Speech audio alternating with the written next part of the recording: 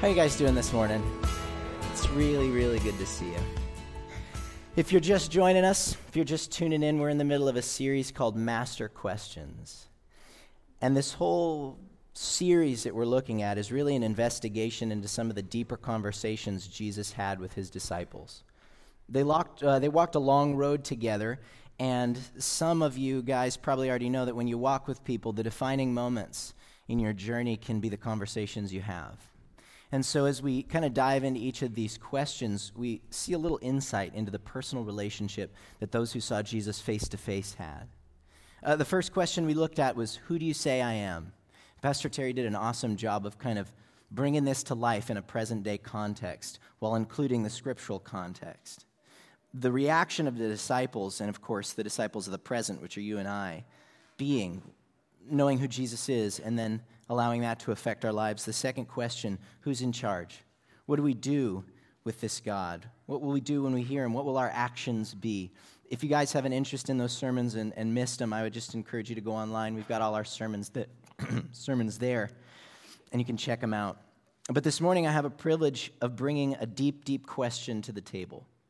I think this question will press us into looking at the deep places of our lives. It's something that we will probably be asked by Jesus in our relationship with him, and will be asked indirectly by our circumstances, this very question. I believe it's a question that probably defines where you see yourself in creation. It defines whether your God has a small g or a capital G in his name, and it defines how you see yourself and your life and a lot of things about you. And now that I've introduced the idea of this very heavy question, I want to find it in actual scripture in Matthew 8.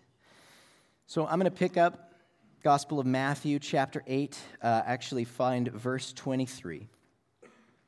And when he got into the boat, his disciples followed him. So we're setting it up. This is a little oceanic, little lake scene here, and it's following up on a lot of ministry that Jesus and his disciples had been doing. So when he got into a boat, his disciples followed him. A windstorm arose on the sea so great that the boat was being swamped by the waves, but he was asleep. And they went and woke him up, saying, Lord, save us. We're perishing. We'll surely drown. And he said to them, why are you afraid? You have little faith. Then he got up, rebuked the winds and the sea, and there was a dead calm. They were amazed, saying, what sort of man is this, that even the wind and the seas obey him? Okay, so Jesus calms the storm. This is kind of one of those amazing passages, the kind that we've probably heard a little bit about. And if you're like me, you read that account and you go, what? I'm not sure I understand. Because it seems pretty fair that these disciples would be scared, right? And yet Jesus' reaction, I love this, but he was asleep. I don't know how you sleep in a boat that's like being swamped by waves. I don't even know if it's possible. I assume it's kind of like putting a cat in the dryer, and expecting him to fall asleep. Sorry, that was probably a cruel joke. A lot of animal. I've never done that in my life. I promise, I've never done that in my life. But I'm just saying, the equivalent for me, I don't think I could sleep on a boat being ravaged by the sea. And so I kind of find it amazing that he was asleep. And of course, his reaction when they come and ask him to save them, he says, you have little faith. Why are you so afraid?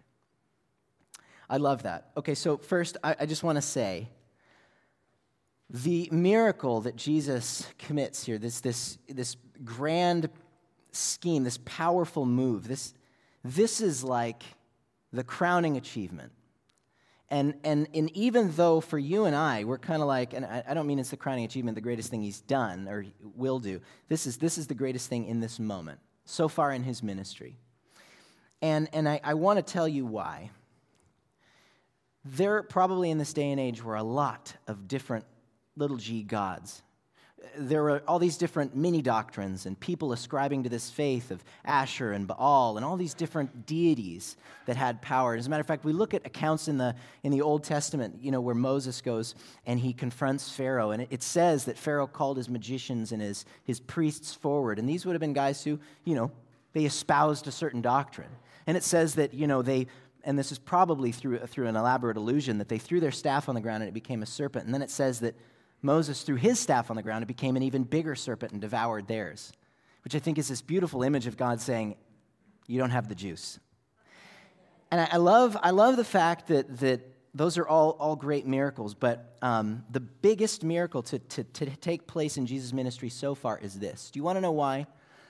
There was no greater characteristic that could prove the real God than control of the wind and the waves.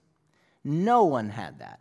No one. And as a matter of fact, the disciples, in seeing this, their reaction is perfect. What sort of man is this? Even the wind and sea obey him. They would have, from the time that they were young, grown up hearing stories about the old prophets, Elijah, who called down fire, and of course, these great works of God, splitting the sea. Control over nature was something that in the Iron Age was equivalent with the utmost unchallengeable power. I love that Jesus does it, just like that. But the funny thing is, he does it only in response to their fear. And I find that fascinating. In this day and age, we have one, in my opinion, we have one very specific idol from time to time. And that is the idol of having an open mind. It is so popular to not have it figured out. It is so incredibly popular to write off coming to a decision, arriving at a conclusion, sticking by a decision that we've made, because we idolize open-mindedness. We hear it all the time, hey, keep an open mind. But the problem with an open mind is that we make our minds open in order to consider all these facts. And we sort of, okay, there's that, okay, that's good, and this is there, that's good, and okay, that one's good, I could see a little truth in this. And what do we get? At the end of the day, we kind of get this hodgepodge of idealism. And the great and terrible thing about that is we never arrive at a conclusion. We never go, okay, this is true, that is not, book closed, I'm moving forward. We live in a state of blissful consideration. I'm not saying you do, I'm saying that this is very common in our day and age. Because there's a lot of mysticism, just like there would have been back then. But the same Jesus who calmed the storm back then and proved his ultimate power over all things is the same Jesus calling us to leave behind our obsession with open-mindedness and arrive at the decision that he's king and move forward in that. I know a lot of people who live lives with their complete kind of open mind mentality, and it's a lot like autopilot, and it gets real scary. So, that being said, let's return to the disciples. I don't believe that they were in this state of open-mindedness. I think that they were following Jesus, and that's really good. But I think that Jesus' reaction shocks them. He's asleep in the boat, and then he kind of accuses them of having little faith. Okay, so the context here is this. The disciples who have been called in the Gospel of Matthew thus far, 4 of them are described as being fishermen, sailors. And you know what I love about sailors? They're swarthy. They're waterlogged, weather-worn. They know what a squall is. They know the wind. They know the water. And, from Pirates of the Caribbean to, Deadliest Catch, we go as far back as Errol Flynn in the Seahawk. These guys are tough. They're real tough. And so for a storm to have them scared is a big deal. I got to describe the Sea of Galilee to you, where they're traversing. The Sea of Galilee is this body of water. It's 600 leagues below sea level, which means that the actual coast, which was out, because this is a body of water contained on land, was higher than this was. So that would mean that a large amount of wind would gather coming inland. And then this Sea of Galilee, being surrounded by hills and sort of in a depression in the land, would have been frequently subject to sudden violent winds because of the way wind would travel over the surrounding territories. And Jesus just squelches it.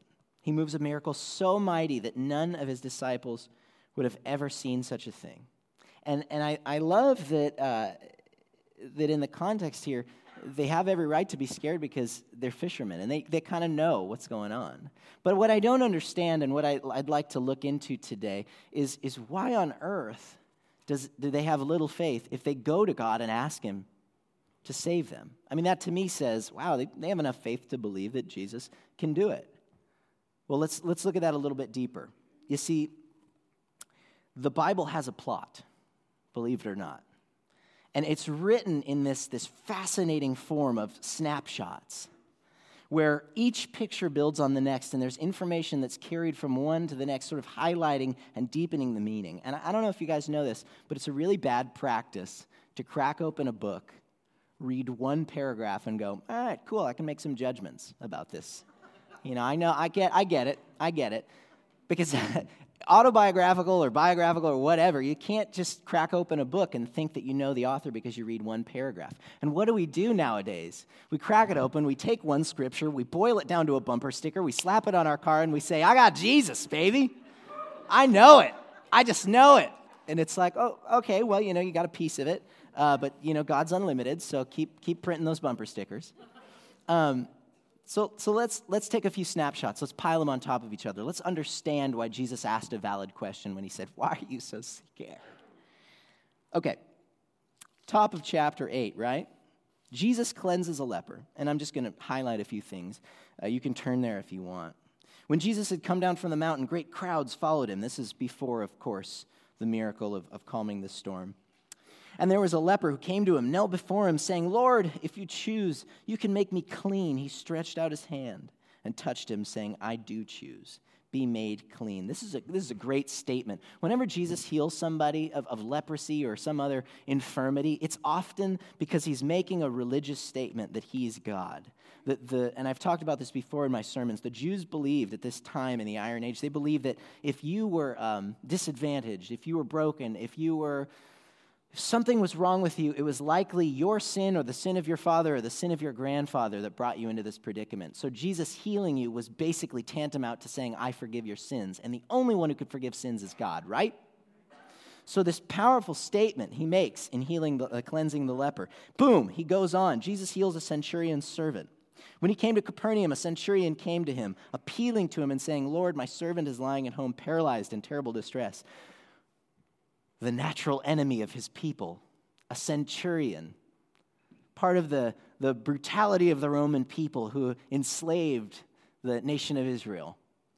And this soldier comes to basically an oppressed people group that is owned by his nation, and he calls him Lord, and he asks him to heal his servant. And what does Jesus do? You guys probably all know this one. I will come and cure him, Jesus says. The centurion answers, Lord, I'm not worthy to have you come under my roof, but only speak the word and my servant will be healed.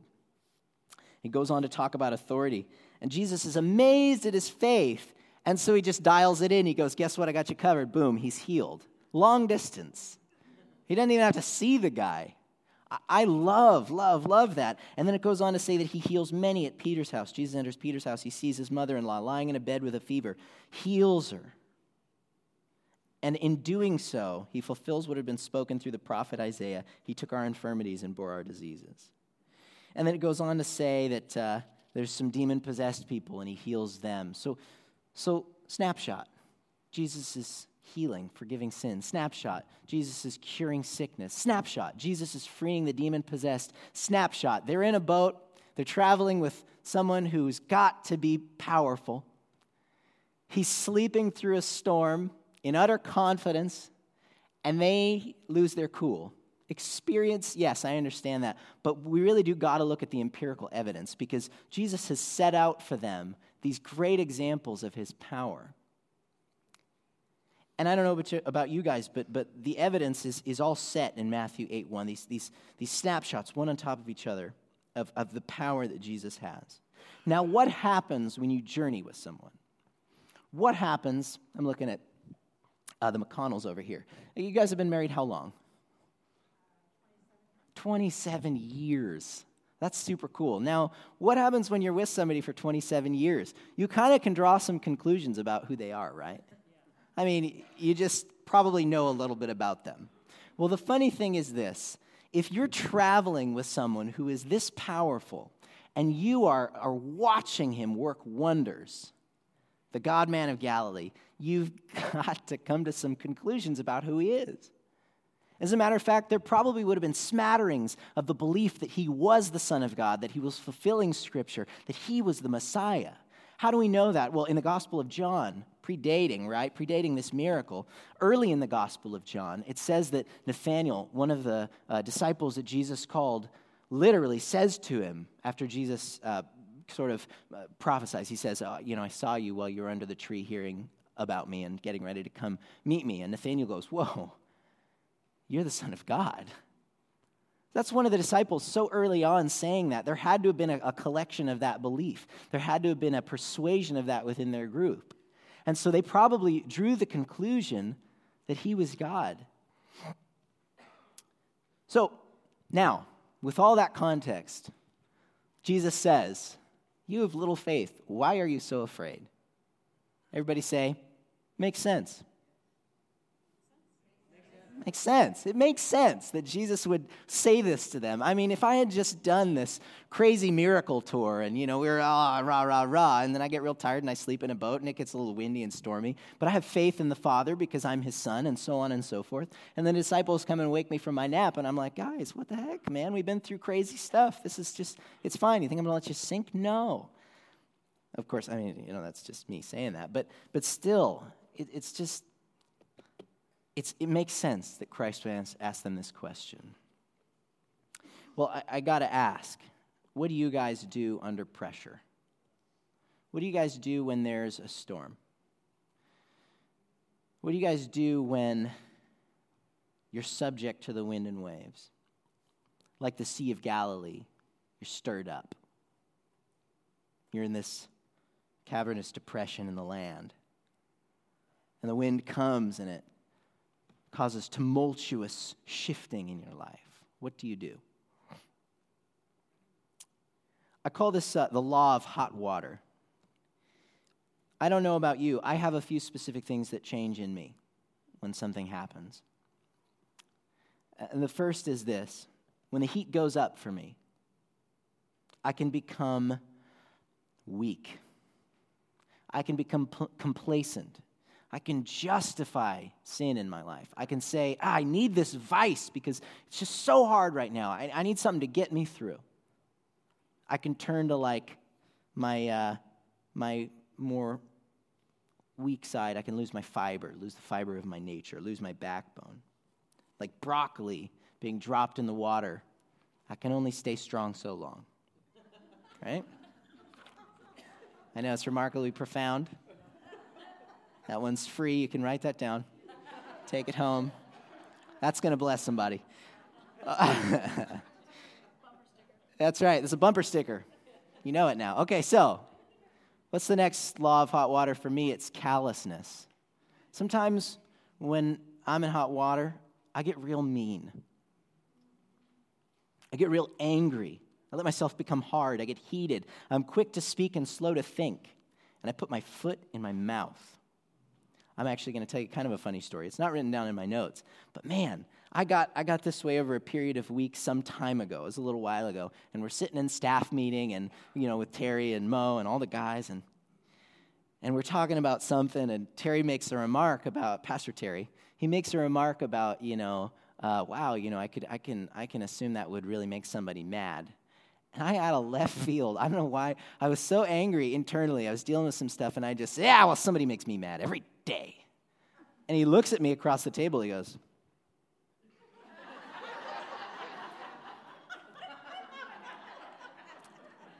man, I so thought he was going to call me in and be like, what is wrong with you?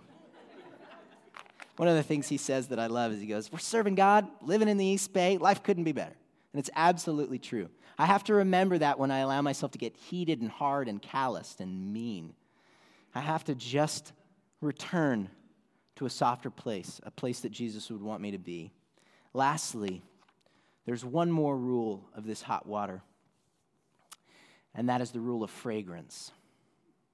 You see, I kind of use the broccoli analogy for the first, and then the hard-boiled egg. That's what gets hard in the hot water. You know what I'm saying? But hey, in America, what goes into the hot water and makes it really, really good and fragrant? Coffee beans. Right? There's that one thing, you put it in the water and all of a sudden, aromatic. It's so good, and we love our coffee. You know what? I want to be like a coffee bean. I want to allow storms in my life to release and create in me the character of Christ and the aroma of the Holy Spirit in my atmosphere. For my family, for my workplace, and for my friend group. I want to be like a coffee bean and change what's around me than be changed, rather than be changed. You see, pain and storms will be really hard. But I don't believe they're the poking and prodding of God. I think sometimes God uses them, absolutely. But sometimes when people come into my office and they talk to me about this hard thing, and then they say, well, but God, he's really, it's just a lesson from God. And I go, whoa, my goodness, oh my goodness. God did not take your loved one to teach you a lesson. God did not allow your heart to be broken to teach you a lesson. Scripture says that God causes rain to fall on the just and unjust. Like this hot water rule. He's not the pot, he's not the water. He made both of them. He might use them. But he's not turning up the heat in your lives to hurt you and teach you a lesson. That would be vindictive. That would be small. And we can't think of our God in this way. Now, we got to ask ourselves sometimes in the storm, in the hot water, am I the cause of my own storm? Because quite frankly, we're not the pot, we're not the water, but we might very well be the fire underneath it, getting things hot for ourselves in our lives.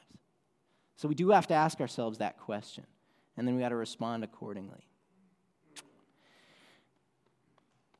God, in his mercy with us, I think, shows us something really cool in our current day lives. I was sitting with a counselor once, and I was in another one of these hot water situations. It was all external, nothing really having to do with me. I'd suffered a loss, and I was almost confident that I was going to quit ministry. I was going to walk away from everything because it was such a faith-shattering loss. And at the time, I had been living with these missionaries who had gone to Africa, and they had seen healings and all of these wonderful works of God. And I thought, I want that for myself. And so I started believing in these things, and I still to this day believe in healing. I still to this day believe in miracles. But when you're listening to those stories day in and day out, and then you're struck with tragedy, all of a sudden you're so angry because you've been entrenched in this image of God that you think nothing's going to get me. I had to go see this counselor and talk to him about all this because obviously my head was in this hot water situation. And you know what he told me? He told me one of the most beautiful things I've ever heard. He said, Kyle, miracles are never God's plan A. They are God's plan B. And he does them, and they're beautiful and amazing and incredible. And when you read these scriptures and you hear about Jesus doing all these wonderful things, of course he did. He's God. And then he's God on earth. Of course he's going to respond to his people by giving them signs and wonders and wonderful works. But we have the Holy Spirit. And God's plan A for us now, in this time, is to experience God's love through one another. I had to let it sink in that the miracle of God was not plan A in my life. That the love of Jesus through his people to get me through the storm was plan A. And that was really hard. That was really hard. You see, I'm really thankful for the fact that the disciples knew they could ask Jesus to save them, that they had the face-to-face faith to cry out to him. But Jesus wanted to take them deeper. Because knowing God can save you is different than believing that he will. Believing that he will bring you through. In my life, sometimes I still, look for the miracles of God, but oftentimes I also just look for the way he's going to get me through. And it's usually through you guys. It's usually through his church. It's usually through our staff. It's usually through my family. It's for the people God has given me. The obvious miracles that we forget about. We will all be asked the question, maybe not face to face like the disciples, but like I said early on, life circumstances will ask us. In this life, in this Sea of Galilee of the present, life circumstances will ask you, why are you so afraid? This God that we know gives us reason to have utter faith, reason to believe, and reason to understand. I gotta encourage you. Follow the example of Jesus in this storm. Utter confidence. He's sleeping. Why is he sleeping? He knows the Father. He knows the Father's heart. I mean, obviously he had a head start on us, but we can know the Father's heart too. We can hear the Father's voice. Probably one of the best illustrations I have of this is my Indy, my little baby. She's about 7 months old now. And from the time that she was tiny, every time she would wake up and she was calling out for food or whatever, I would come from the living room into where she was sleeping or down the hallway now because she sleeps down the hall from us. And I just sing this little song as I go down the hall softly. I'm going out to clean the pasture spring. I won't be long. I won't be long. And I sing this song because I want her to hear my voice from a little ways off, and I want her to know I'm coming. And I want her to know that I'm going to pick her up and I'm going to take care of her. You see, it's not that she's not going to get hungry, and it's not that she's not going to cry, and it's not that I can do everything for her so she never pricks a finger or feels any pain, but I can instill in her through my love the confidence that knows that I will come and I will be with her and I'll take care of her.